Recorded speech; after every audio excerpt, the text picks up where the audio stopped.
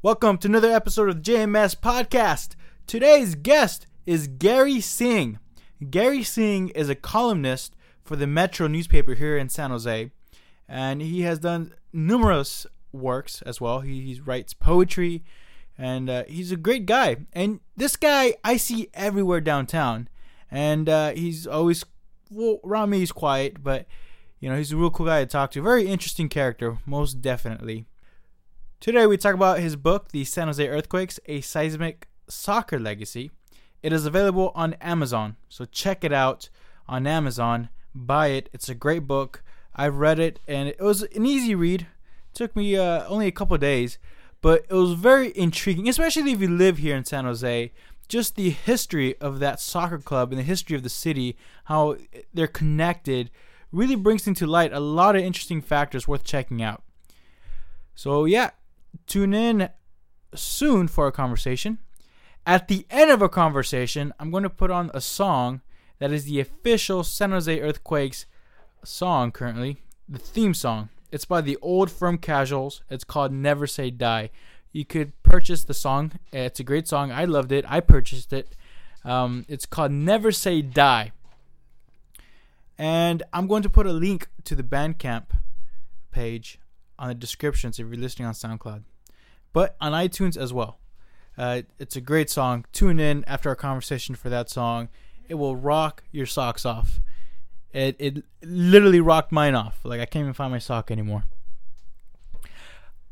On other news, I officially launched my Indiegogo campaign for my web series. It's called Looking for St. Jorge.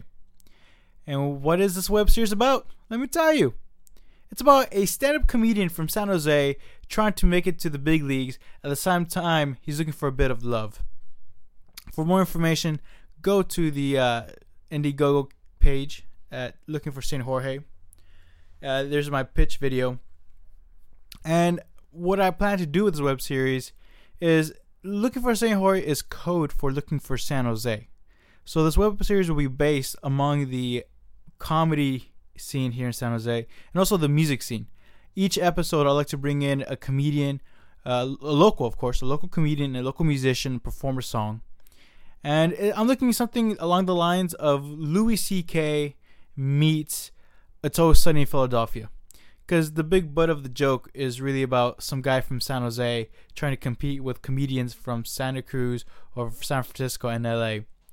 So please check it out. Looking for St. Jorge at Indiegogo.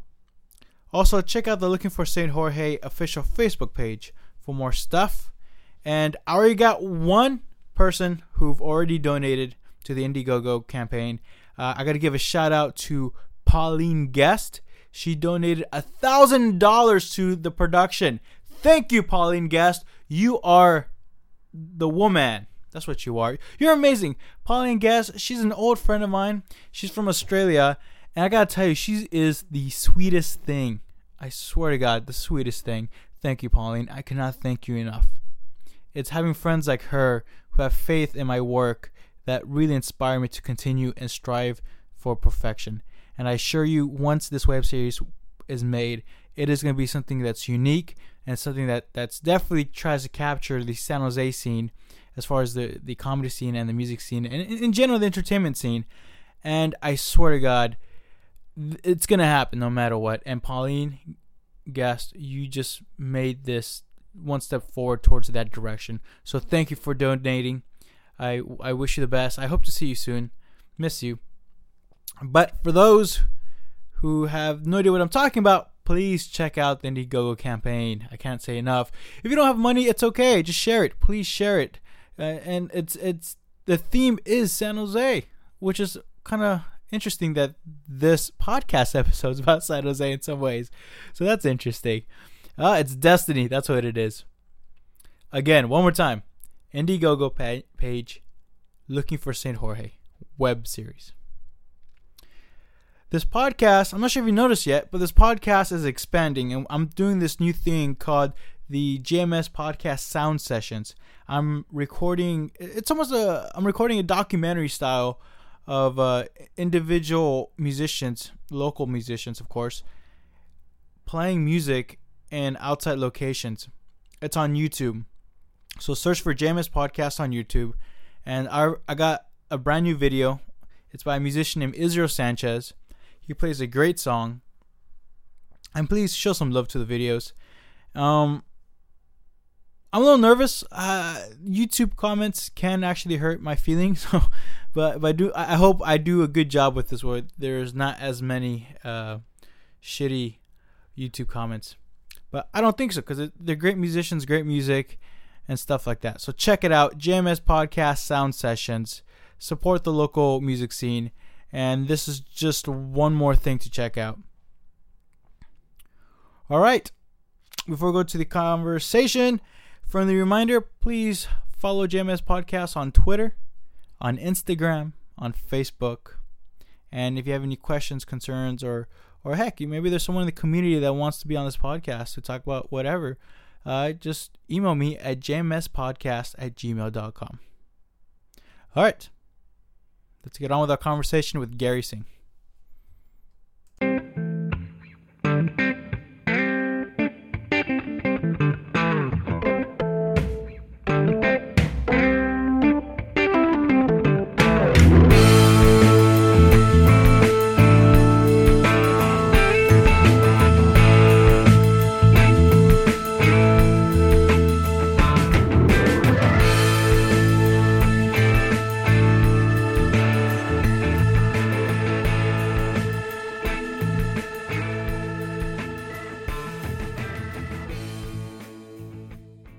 How it started.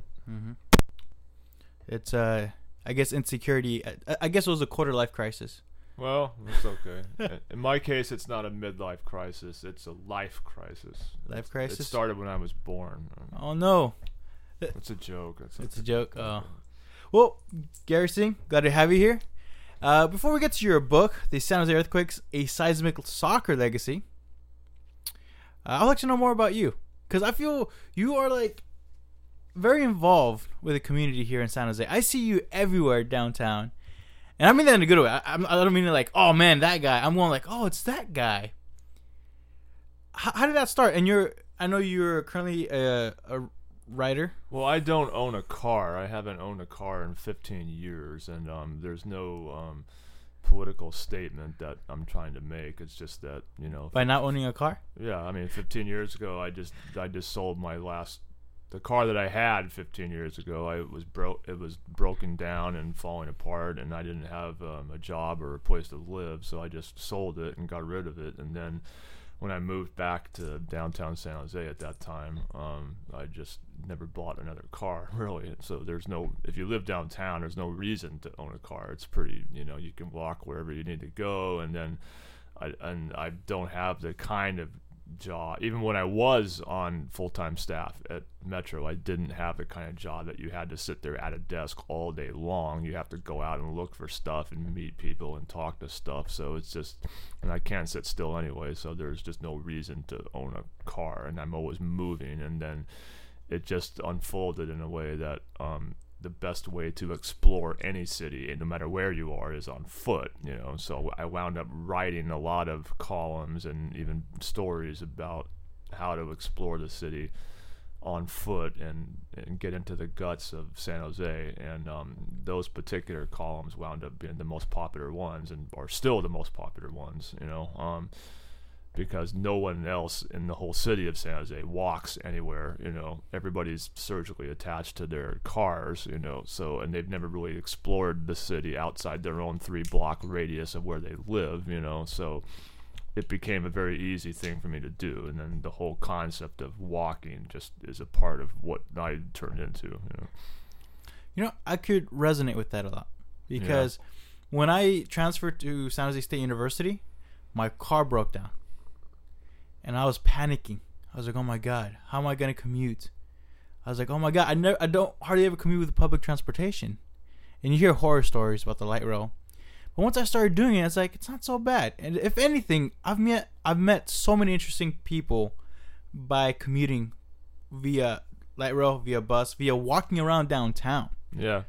As opposed to having a car and you just walk from your class to the garage, or you walk from the restaurant to your garage and then leave. There's something about walking around your city that resonates with me, and discovering what it has to offer.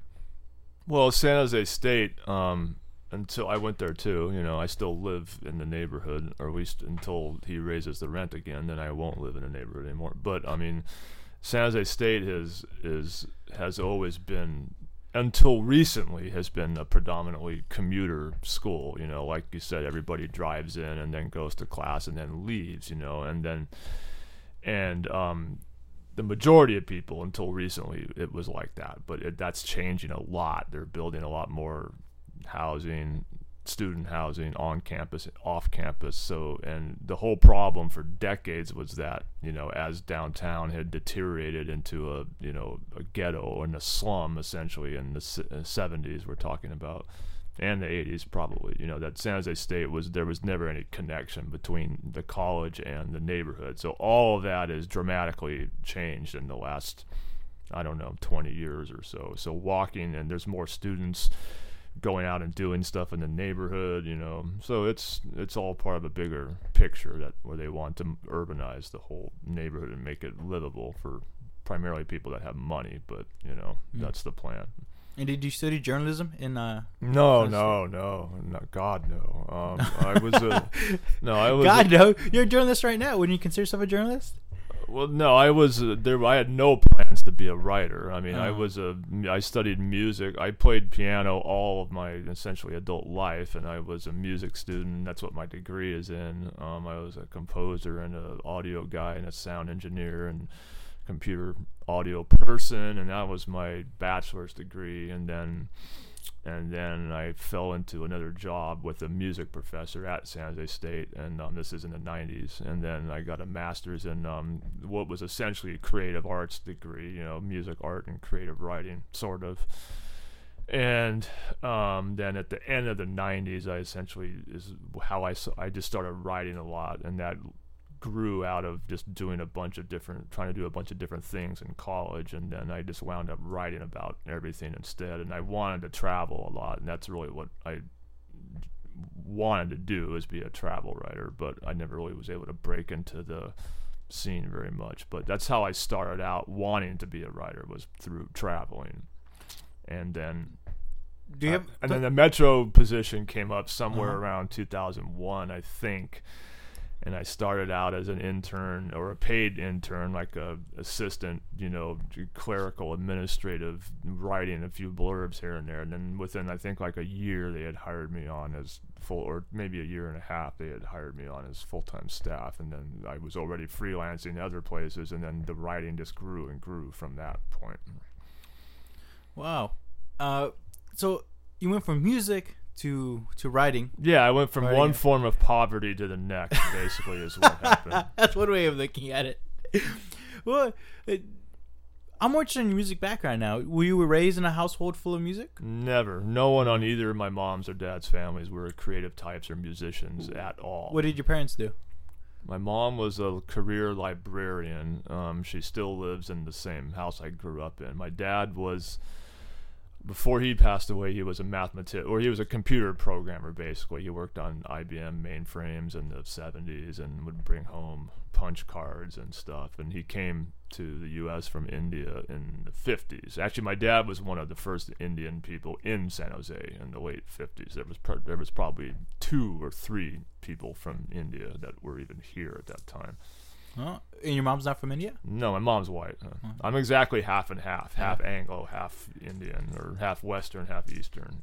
And she was from the Valley here? She's from San Jose, yeah. Wow, so you were born and raised in San Jose. Yeah. Everything I've ever written is about that.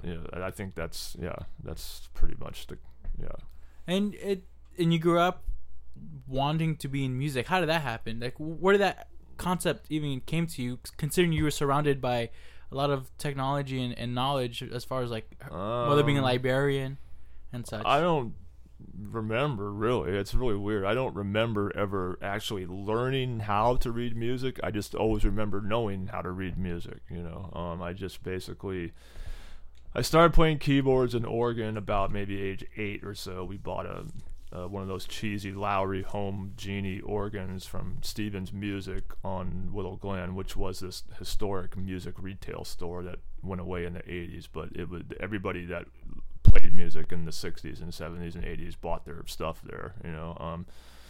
So I started about age 8 or somewhere around there, and then we got a piano soon after that, and I just never stopped playing piano, basically. Well, I'd stopped as soon as I finished studying it in college, and I never went back to playing, but I don't remember, really. And then once you got to journalism, you mentioned that you loved to travel. Yeah. But I recall that you had an award for being a traveling journalist. Well, I was a member of Society of American Travel Writers for a long time, or several years, and then they have all these different competitions every year, and then I won an award for one of their awards for a travel piece I did for an In-Flight magazine. It was a story about Palo Alto, basically. It was just a bunch of historical Silicon Valley tech-related sites, and like the Steve Jobs garage and the Google house and the Hewlett Packard garage, all that stuff. It was just So I mean, it's the SATW was the group. They award different 20 or 30 different awards for all sorts of things every year. So it was one of those awards. So you've seen Silicon Valley grow from its inception. Not its inception. Its inception would be, hundreds of years ago. But I mean, 100 years ago, this was a tech hub as well. Well, what do you mean? Well, I'm talking about the tech. I'm talking about like Apple, Microsoft. Yeah. I mean, my people of my generation, we grew up right alongside the PC revolution. That was really, that's the cool thing about still living here, is that Steve Wozniak helped start. Him and Steve Jobs started Apple. Nolan Bushnell started Atari. So you've got those guys who started the PC industry and the video game industry, respectively, who were both completely broke all of whom were broke when they started these industries. They were not a bunch of hipster techie shitheads who live in $4,000 apartments in San Francisco. They were broke dudes who lived in the suburbs, like us, kind of. Yeah, gives me hope. So, do you feel the current, hipster shitheads are taking something away from the magic when it comes to technology and entertainment? That's a little bit of an oversimplification, but I mean, what Silicon Valley used to be about was trying to make the world a better place. Okay, nowadays it seems like most of the douchebags who are doing this are basically a bunch of idiots who just want to write phone apps so they can get their potato chips delivered at 4 a.m. or something. Yes. So. But that seems to be a common rhetoric among these startups these days, is changing the world, making the world a better place. And none of them are, really. They're just a bunch of, people that are looking for a quick fix or something. Which is why when that HBO show came out, Silicon Valley, I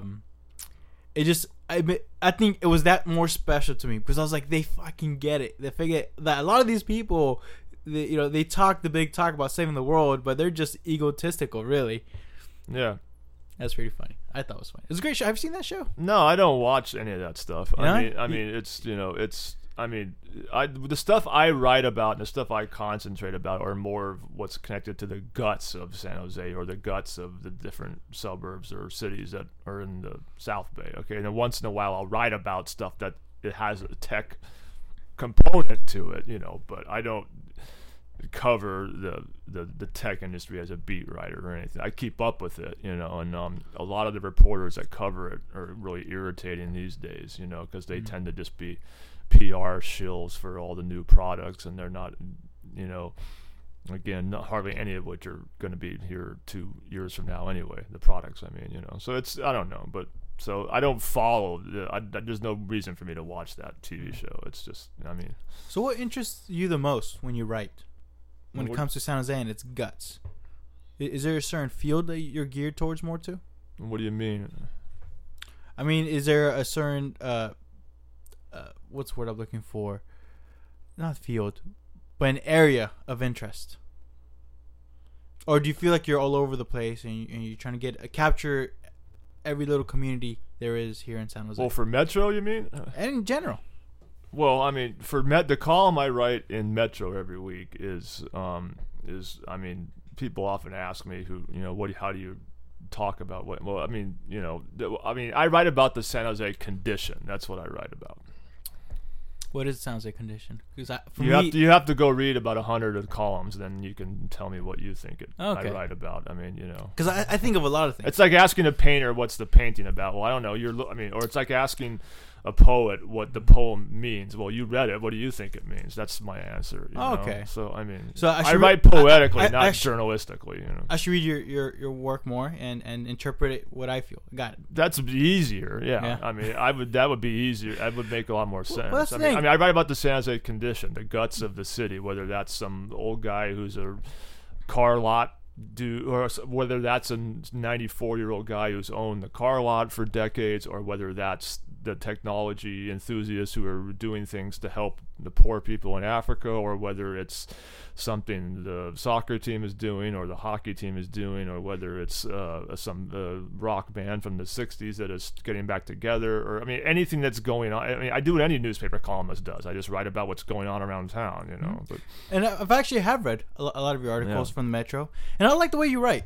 Well, thank you. Something about the way you write, I find very and I in your current book, I find it as well. You have a certain style that I find very personal, very intimate. It's almost as if you're a friend of mine and you're sending me these notes, like as opposed to when I read someone's article, it's like, okay, it's obviously, for me, there's like a wall. It's like, okay, someone academic or whatever is writing this. But it's like you keep it very, what's the word I'm looking for? Lack of a better word, real, I guess.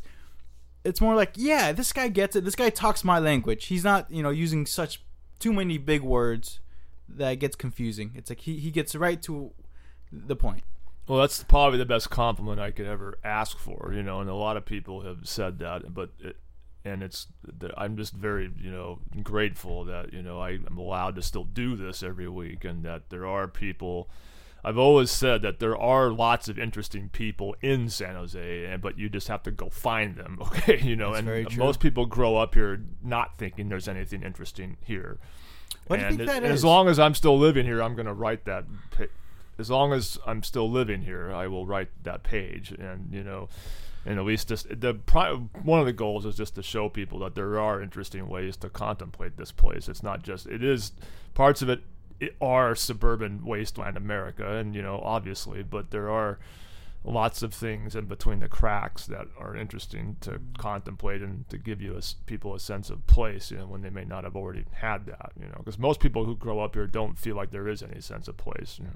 Why do you feel there's such a disconnect between people living here and the community? Well, it's suburbia, I mean, this place was never supposed to be a city, okay? I mean, in 1955, the population was something like 90,000 people, okay?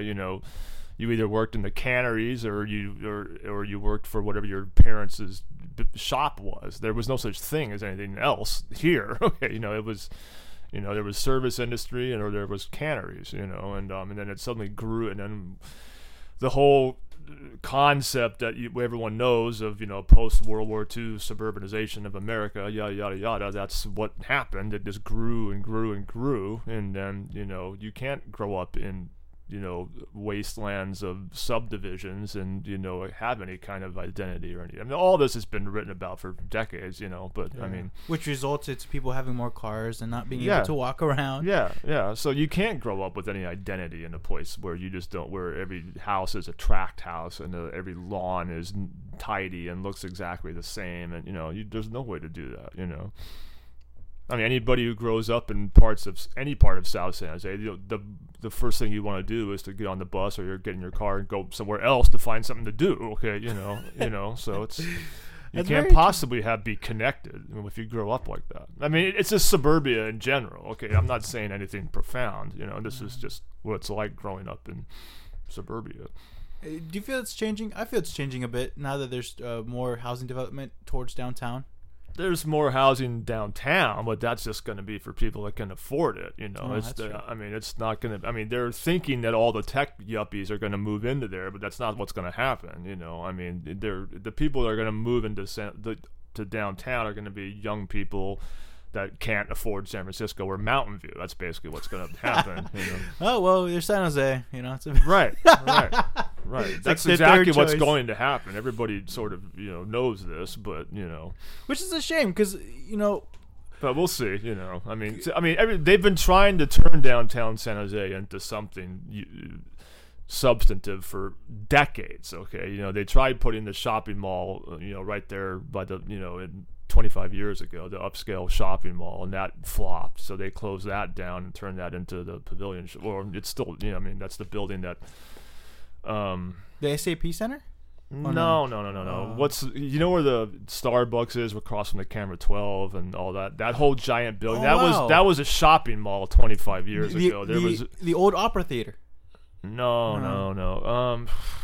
The building between First and Second San Fernando, where the parking lot is, and okay, the Indian fast food place. Okay, and I get. Where House of Siam used to be, and that whole entire building was a outdoor shopping mall with upscale stuff. I did not know that. Oh yeah, you can ask anybody. That which is ironic because we have a lot of shopping malls in South Bay in general. Well, they wanted to put an upscale mall in the middle of downtown San Jose and put shops like Victoria's Secret and all this other stuff. That was all in there, and then nobody went. So the whole thing just flopped, and they filled in the building and made it what it is now. So I mean, point being, they've done all these things for decades to try and make downtown San Jose into something substantive, and this whole recent phenomenon now of finally building all of the high rises and developing all these things, which they should have done a long time ago. This is basically their last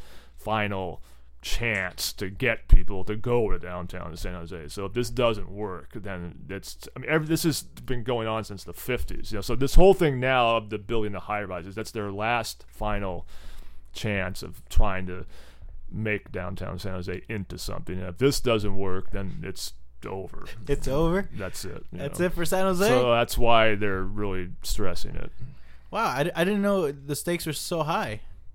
Well, it's not, it's I mean, I don't know how to answer that. I mean, I don't know what the stakes are, but that's, they want to have a real city, so they're going to try and keep trying. No, I mean, that helps. That definitely helps. But for the most part, I'm optimistic. Maybe it has to do with my age. I don't know. But I see a lot of organic it's definitely. Don't get me wrong. It's definitely a lot better now than it used to be. I mean, if you go back to 25 years ago, the whole downtown area was still pretty much boarded up and broken down and everything. So yeah, that's true. It's definitely better. I'm not. Yeah. I mean, I'm not saying it's failing. I'm just saying that it's definitely they're just going to turn it into something that only upper class people can afford, so meaning all the interesting people like the artists and such are going to be forced out, and the ones who are broke. Yeah. And it happens everywhere. All right, Gary, I'd like to move on to your book, The San Jose Earthquakes: A Seismic Soccer Legacy.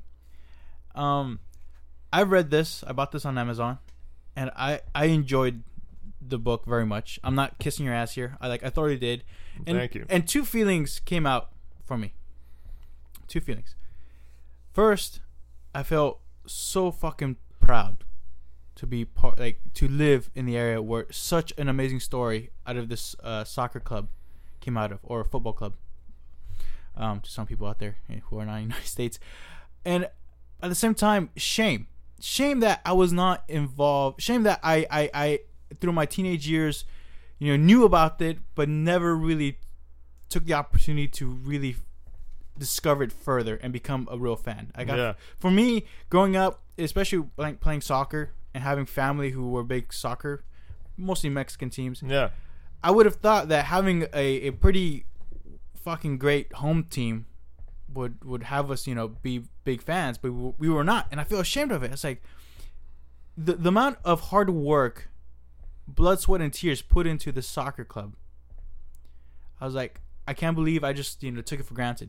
Yeah, well, that San Jose is like that. I mean, the majority of people that live here don't know what there is going on here. I mean, you shouldn't feel ashamed about it, but and the team wasn't always good. Okay, I mean, for the majority of it, for a good portion of the 40-year history, it's been unwatchable. Okay, I mean, and and the whole. And there's been a lot of intermittent stretches of several years at a time when we had the greatest team in the country. Okay, it wasn't the flashiest team, and it wasn't a bunch of retired fashion models like New York or Los Angeles. But this was always a working class team that fought for each other on the field, and it's directly, as you read, is directly tied to the whole problem of San Jose not being taken seriously as a real city to begin with, which is completely part of the whole history, So them having that underdog feeling of the working class is what really attracted to me when reading this. I was like, because I relate a lot to that, and I see that coming from a blue collar family, coming from working the kitchens of San Jose, serving these people. I was like, you know what? Considering that there's a team out there that came from that, they're not the flashiest, like you said, they weren't the prettiest. But god damn it, they had heart. And something like my screenwriting skills, like, you know what? This truly reads out like a great film. Well, it should be a film. I mean, I hope somebody someday would option the film rights for this. I mean, that was in the back of my mind all along. It's definitely has that slap shot hockey film kind of feel to it. In fact, that's even mentioned in there. But maybe someday. I mean, I'm not a screenwriter. Writing for the screen is a whole different thing than writing for the page, but I think a lot of people have said that it would make a great movie. It doesn't, so hopefully someday. So what attracted you to this subject? Well, I've lived the whole story, and the stadium was opening last March, so it was a perfect time to tell the whole story, after growing up with the original era in the 70s and having the whole league, collapse, and then having a new league, come along 20 years ago and not wanting to acknowledge all the history of all these places. And same thing happened in Portland and Seattle, and Vancouver, so, and then having to sit through all these heartbreaks and ups and downs and things like relocating a team and all this other stuff. And then last year, finally, I wanted to write the book for a couple years, but last year it just the timing wound up being perfect. The stadium was opening this year, and then I found a small enough publisher to do it, and then everything fell into place. So it was just perfect timing, basically. It felt right? Yeah, and that happens with fiction writers a lot. Just as you're writing the story, and then all the characters start behaving in ways that you think it just all fits perfectly, and like you're channeling it from somewhere else, and that's what happened with this. All these things happened in the course of, let's see, August, September, October of last year that just wound up writing the book for me, basically. And that's what you saw toward the end of it, Yeah. And the great thing about it is it really goes through the different characters that came and went. And specifically, such characters that were superstars in their home countries of either Scotland, such as George Best. Yeah, he was from Northern Ireland. Oh, Northern Ireland. There's 3 Scottish guys on the cover. They weren't the middle guy. He was a superstar, Jimmy Johnstone. But the other 2 guys. Well, I fucked up this interview. I just confused an Irish with it's okay. Scot. No, it's okay. But anyway, George Best, and he and you mentioned in his book that he was really one of the first rock and roll type of athletes. Celebrity kind of status. Well, he was the first rock star football player, definitely. Yeah, I mean, in the U.S. we had people like DiMaggio and all that, but it was nowhere near the level of George Best. I mean, he was, he rose to glory right as the Beatles were rising to glory in the '60s, and he looked like them. And he had long hair like them. The women all were in love with him. The guys were all jealous. And there was no. And again, you have to understand, in the '60s, the soccer or football in England was entirely a rough working class sport. Okay, there was no such thing. I mean, people slugged each other like on the field sometimes. I mean, every Saturday you'd go out and you'd play in the mud. Okay, all these cliches you can think of. There was no sports medicine. Okay, it was a sponge basically. There were no dives. Yeah, there were no. Well, I mean, you would get the crap beaten out of you for. I mean, there. And. So there was no such thing as a flashy player. Right. There was no such thing as someone who their speed was not a component of your game, for example. Someone who was really, really fast. It was all this brute force, brutal type of much more of a game. Everyone, the weather is horrible. I mean, you grow up in places like Sheffield, which are just grim, to live in. It was like San Jose a lot, And so George Best came and exploded right out of that as the first ever like rock star, pinup model kind of player, and basically everything that you see like now, like David Beckham and Cristiano Ronaldo, those guys. I mean, the stage that they walk on as pop stars was essentially built by George Best. That's not, you can't really argue that. I mean, it's pretty, And I've wondered that because a lot of the Scottish and Irish football players coming over to play soccer for the San Jose Earthquakes, I was like, how do these big guys even were attracted to play for San Jose? Considering that at the time when they were building the team, the league at the time were considering other places. I was like, I think there's something magical about that San Jose attracts such characters like that. Well, I don't think it was. Well, one part of it was that this was a working class team, and then you have to understand, in 1974 when this started, this is before Pele had been signed with the Cosmos. This is before all of that hysteria and all the glitz and glamour of all that stuff had really happened yet. So the league was barely, drawing more than 5,000 people for any game anywhere. Okay, and then they built a new team in San Jose, and we had the biggest attendance of any team in the league the first couple of years. Afterwards, after the Cosmos exploded, then all these other things happened. But we're, this team here is this who essentially helped, give the whole sport a new optimism, I guess.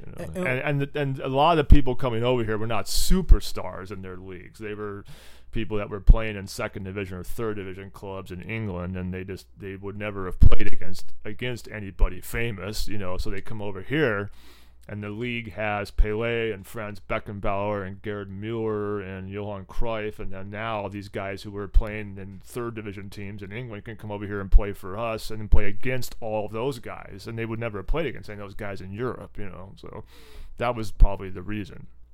Another great thing in the beginning of this club was its marketing strategy, that were like practically genius considering its times. In a lot of ways, I see comparisons of what they did to social media in some ways. Right, exactly. Where they went out and they met the people, but at the same time they created like these cards with stats on them, right, to give to the fans. And they really gave this connection to the community. Like at times, the people will have dinner at their fans' houses sometimes. Yeah, that happened all the time. Now, well, again, I mean, they had to. Again, there had never been a professional sport in San Jose before this. There had been nothing. There was nothing here. Okay, if you were a kid at that time, you went to Frontier Village or you went to the mall. Okay, Eastridge had just opened up. Okay, I think like 1971 or something. So there was nothing. So they had to come to what was essentially an unknown city and sell this brand new sport. A lot of the immigrant population, it wasn't a brand new sport for them. But to the native or to the Americans who lived here, it was an unknown sport, and these guys had to sell the entire thing, and it really was, guerrilla marketing, before that term was invented.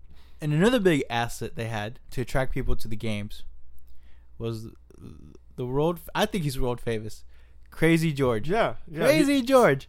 Yeah, he's still he's 71 now, and we're friends. I see him whenever he comes back to town. He's in the process of trying to move. He's been living back east for a long time, but he's in the process of trying to move back to the Bay Area permanently. But yeah, he still goes to like San Jose Giants games and maybe one Quakes game a year, and they bring him out. But so he's never stopped doing what he's doing. But now that he's more of a banquet dinner speaker, because he's got a lot of stories and a hell of a lot of stories that and this is where he started. Well, I think that was one of my favorite chapters in your book is the antics he put up on the stadium, such as bringing in bears. He brought an actual bear to the field. Yeah, well, these are all the things that you could get away with in the 70s that you could not get away with now. You couldn't bring bears on the field, right before the game nowadays. You couldn't put a tiger out there and just let it sit there, I mean, And when we were kids, we would run behind the goal and catch the balls. I mean, during the game, okay, there was no security, okay,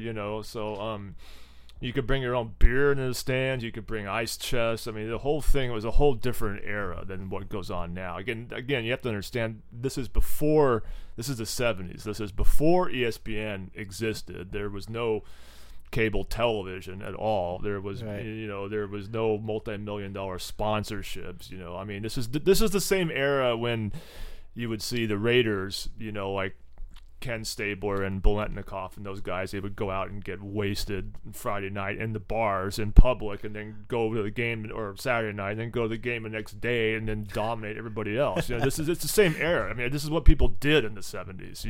It's just how people rolled back then. And I think a great combination of that, of the marketing and having Chris and George, entertain the crowd, really solidify this great fan base. Yeah. And the fan base is such a key thing in your book, I feel, because there's a lot of people that have been there from the beginning and are here now, and I feel like it's growing. Well, it's hard to say. The only thing is, there's a lot of people that grew up in the original era in the 70s who don't go to the games now, and there's thousands and thousands of people who are in that case, and there are lots of people out there at the games now that weren't even here when Landon Donovan was here. So there's all these different, and this was the main reason of writing the book, really. I mean, I did this for the fans, not for myself, but because there's all these different eras of disconnected fans that really they don't feel like they're in the same group with each other and stuff, So if they read the book, then they'll feel a lot more emotionally connected to all this, and they'll feel like they're participating in something that is much more than just 10 years old. That it's all just one multi-generational family, like any sports club should be. I mean, there's people that are at 49ers games that have been out there since they've played in Kezar. There's people in Lambeau, that have been. I mean, there are all these places where you see that. And unfortunately, we have this big, long, disconnected, history, but it is connected, and that was the point of writing the book. And it did not help that the club was changing constantly. Yeah. The jerseys were changing. Well, the identities were changing. The sport is changing. Yeah. So that was the sport never really totally took root here, and then now even the current league has only been here 20 years, which is not that long compared to baseball, football, and hockey. There was a phase where they moved them to Texas, and then I was laughing hard because you took a stab at the jersey, the Scorpio. I was laughing because that happened in the late 90s, right? 2000s? 96 is when the league started. So for me, I was 6 years old at the time, and I do remember that brought back a memory of there's some ugly ass jerseys. I'm not wearing. Well, if you go look at any team, again. This is part of all of this is part of the reason why the old school daily newspaper sports writers are still making fun of this, and they're right, in thinking that there's no way this is ever going to be taken seriously, and there's some truth to, you start a brand new league with these god-awful jerseys. You let Nike, a shoe company, decide what the names of the teams are. You completely disrespect all of the fans that are currently in the cities, and it's, Which, by the way, I love the new jerseys. I think they have a great classical design to them. Yeah, I like the new. They're great, and they're wearing the away kits. They're wearing white and red, and it's a great nod to the original days. This is what they should have done 20 years ago. Look at the cover of your book right now. Yeah, you got the three Scotsmen wearing the red jerseys. Right. And which then it talks about the era where I grew up with Sounds of the Earthquakes, and this was the Landon Donovan era. Yeah. Which was a pretty exciting time for the Sounds of the Earthquakes. Right. I mean, Landon, started here in 2001. He was 19 years old, and everyone who was there, we got to see. Everybody knew that he was probably one of the best players that the U.S. had ever produced, but nobody knew the degree that he would suddenly explode into the whole poster boy of the entire sport for the U.S., and that's what happened. And he was originally going to leave after 2002, and then he'd stay because he was on loan from Bayer Leverkusen, so we never really owned him, you know. So he was here for 4 years, and then was going to go back to Germany, and then that flopped, and he came back and decided to play for LA instead, you know. But which fucked things over for the fans. Like there's a chapter where the fans will put up, big posters. That was probably the best sporting event that has ever happened in the history of San Jose. That day in 2000, I mean, that was exactly like being at a Barcelona Real Madrid game. Much smaller crowd, obviously, but that was the intensity of that game. It was like seeing, you know, Chivas and America somewhere in Mexico, or it'd be like seeing, you know, a rivalry in Azteca or somewhere like that. Again, not nowhere near the crowd size, but you know, with the concept of a beloved player on the other side of the villains. It's like, come on, dude. I mean, he was the hero. He was the only hero that we had ever had. And then he abandoned the team right when they needed him the most, and then he comes back with the. You know, I mean, I can't. There's a lot of other comparisons, you know, in domestic American sports. You know, I mean, like it'd be like, you know, if Bumgarner leaves right now and then comes back to play for the Dodgers or something, you know. But that's not really a same comparison, because I mean the Giants have a lot more history and a lot more famous players and all that. But you know, for this team, it was like. Here's the person that led the team when we finally did win something, and then he goes and leaves and then wins the whole thing for LA instead, you know. So. And that's what I just love the reaction of the fans. That's the way any fans in any soccer game. Well, you know, who's your team in Mexico? Who's your? My dad follows Atlante. Okay, which is they're like working class from Mexico City. Right. But the rest of my family is America. Yeah, well, imagine if, you know, your star player went and played for Chivas and came back and then won it for them. That's like I would have been killed, dude. Yeah, that's the same. It's the same thing, you know. And you know, so there's a lot, you know, and you know, Landon, you know, there's a much more. It's not that simple, you know. The Quakes were about to be relocated to Houston. Everybody knew this was going to happen. And everybody was in denial about whether. I mean, everybody knew, but everybody didn't want to believe it was going to happen, you know. And then so he knew that, and then you know he didn't get along with our general manager, who actually, was it Johnny Moore? No, Alexi Lawless was the general manager, and Landon didn't get along with him very well at that time, at least. And it was an uncertain future here. So there's no, you know, he's from LA, and that's where his people are, and he's very, very close to his family. So it made a lot of sense for him as a person to do that, you know. So I'm not one of these people that hates Landon forever. I would never say that, but you know, the fans, as a fan, I would say, you play for the enemy. That's what happens. Okay, but you know, I completely understand what he did, you know. So.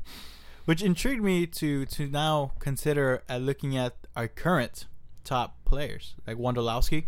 Yeah, he's one. Yeah, he's one of them. And that's the thing. We have so many. Alex Sanchez, I believe. Or I fucked up his name too. I don't know.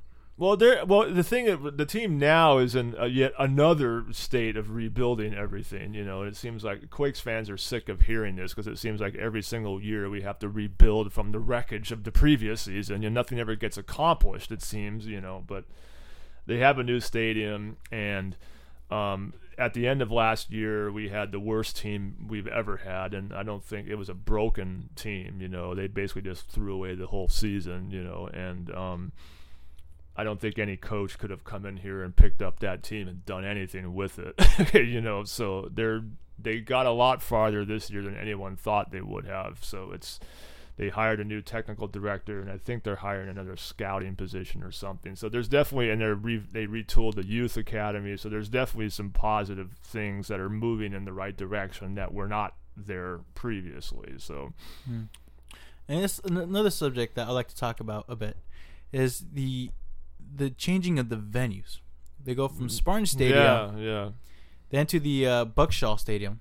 Yeah, and for the longest time, they didn't really have the most equipped, locker rooms or any of that. You know, compared to other stadiums, soccer stadiums in the United States, where a lot of these guys had to drive themselves. Yeah, well, this is, you know, I mean, that's part of the story. You know, I mean, nobody thought they were when they came back. After the league brought them back as a team in 2008. You know, nobody thought that we were going to be in Buckshaw any longer than a couple of years. You know, so it took several more years to get the stadium finalized than everyone thought it did. So that wound up being 7 seasons in that place, and there was no way to get any. I mean, and then the ownership group, I'm pretty sure, just decided that they aren't going to put massive amounts of money into finding real quality players, and then you can't just go hire $1 million player and bring him back, and you don't even have your own locker room and stuff. You know, so what wound up being a temporary, you know, stopgap thing wound up being 7 years. Okay, and then even in 2012, they managed to have the best record in the league, and they probably were the best team. But then, you know, again, LA knocked us out, and they won it instead. You know, but I think they won it that year. I don't even remember. But you know, so yeah, there was no way to get any kind of serious operation going when you don't even have your own place. You know. Yeah. As a kid, I was confused because I remember seeing them at Spartan Stadium at one point. Yeah. Then later on, I went to go watch a game at Buckshaw. Right. And I was like, it's too different. I don't recall it being the same place I was before. But now, the Avaya Stadium, am I saying that right? Avaya. I think it's fucking awesome. I think it's a great stadium. I think it's one of the, and what is the best thing about it is that it's totally unique. It's not a cookie cutter stadium. There are definitely other stadiums in the league that are larger and have more perks and stuff, but you know, almost all of them are cookie cutter places. You know, this is a place where it's facing the airport. You can stand there at this huge outdoor bar and look at the planes landing, and then turn around and watch the game. And you can see all these hanging banners from players that played here in the 70s. You know, and there's not many other. It's a totally unique place, and you see it and you think, well, yeah, that's San Jose's stadium. You know, you couldn't lift it up and put it anywhere else and make it work. I mean, whereas every other place is basically cookie cutter. You know? No, again, I wouldn't say it's definitely not the best stadium in the league. I mean, there's definitely better stadiums capacity wise, and they put, you know, but again, I mean, you know, these other places put a lot more money into their stadiums, and I don't know if they really got their money's worth. It's hard to say. You know, Kansas City is probably the best one. I don't know, but I haven't been there, so I shouldn't say any. Is that the Toyota Stadium? Is that the? No, Kansas City has a brand new. I mean, you know, it's, you know, again, this is all, it's all relative, but you know, I think what we have, the stadium we have, is it's something that every fan can be proud of. It's not without its issues, but you know, there's. You know. Well, the fact that it's by the airport, I love. Every seat's a great seat. Every seat you can see everything. It's small enough to where you can't get lost. You can find anything in the stadium in like 5 minutes. You know, you can see the game from anywhere in the concourse. You know, so there's a lot of things they can still do, but you know, and you can get my book in all of the team stores, so that's also important. But it's funny because before they decided to make that stadium, and this was when they wanted to move once again. After coming back from Houston. Sorry. After coming back from Houston, they again considered. So the fans put together this huge fundraiser at Cesar Chavez. Well, though that was before their team left. They had a rally in 2004 to basically try and save the team from moving, and they were able to buy another season, essentially, is what happened. And so but after 2005, AEG relocated the team, and then they brought them back, and then Lou Wolf and John Fisher bought the team, or took the option and then bought the team and brought them back as a expansion team in 2008. So, but the fans were part of saving the team for another season and putting it into place that all the records and the name and the moniker and all that should stay here, because when the team was brought back in 2008, that current administration was not completely convinced that they should even still call it the Earthquakes. That's how stupid they were, you know. And then the fans had to basically drill that into their heads, you know. So and that's what you're talking about, I assume. Yeah. And I think that's the overall. And we mentioned it earlier. for me, the greatest aspect of this book is how involved these fans were. Yeah. And how much those fans, even till now, are committed to their team. And for me, again, and that's where the source of pride came from. It's like, fucking nay. You know, it's very San Jose of being so underrated.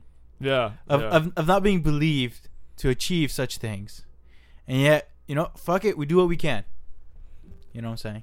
Yeah, I mean, that was the whole point of writing it, you know, was just to put all this into perspective. And, you know, because, you know, there are many different eras of fans, and it can seem very, very, you know, fickle at times, you know, with all these different pockets of fans coming and going over the years, especially if you've been around for a long time. So in this book, it'll put everything into a linear narrative to where you can, no matter how old you are, you can see where all of the blood has been spilled, you know, in the previous 40 years to just try and keep this thing here. Okay, you know, and now it is here.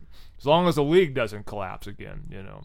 Do you think it's helping that the San Francisco 49ers, well, now Santa Clara 49ers, are in such close proximity now? Oh, I don't think so. I don't think that has anything to do with it. And then the San Jose really. Sharks. Well, the idea that the San Jose and the surrounding areas are becoming a very sports-heavy. I don't think that has. I mean, it helps having the Sharks here. I mean, it helps. I think what the Earthquakes did in the 70s definitely paved the way for the Sharks to happen. It wasn't an if-then thing or anything, but I think it helps. I think that this was the first sport that was here. This is what paved the way for everything else, you know. So in a lot of ways, this is, you know, San Jose sport. That's no disrespect to the Sharks. I'm a Sharks fan like anybody else, but but I think it's the whole point of it is not to pit one against the other. It's more just to, you know, just to say, hey, this is a sports town like anything else, you know, and we should be proud of that. If you're a sports fan, of course, you know, not everybody cares about sports, you know, so, but they won't care, you know, so they won't care about this, but, you know, but if you are a sports person, you know, there's lots going on here to, you know, celebrate.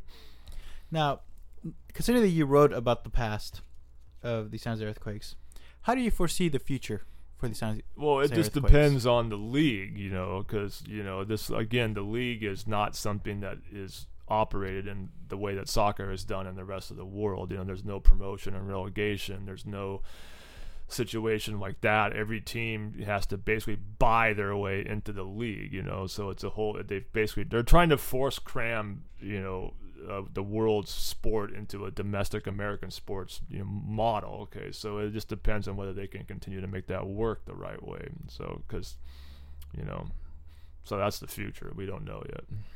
Well, Gary, thank you for coming. I appreciate reading your book. You've definitely made me a bigger fan. Well, thank you. Of the team, and I recommend anybody who never doesn't even know who San Jose Earthquakes is, but lived here all their lives, to read this book, definitely.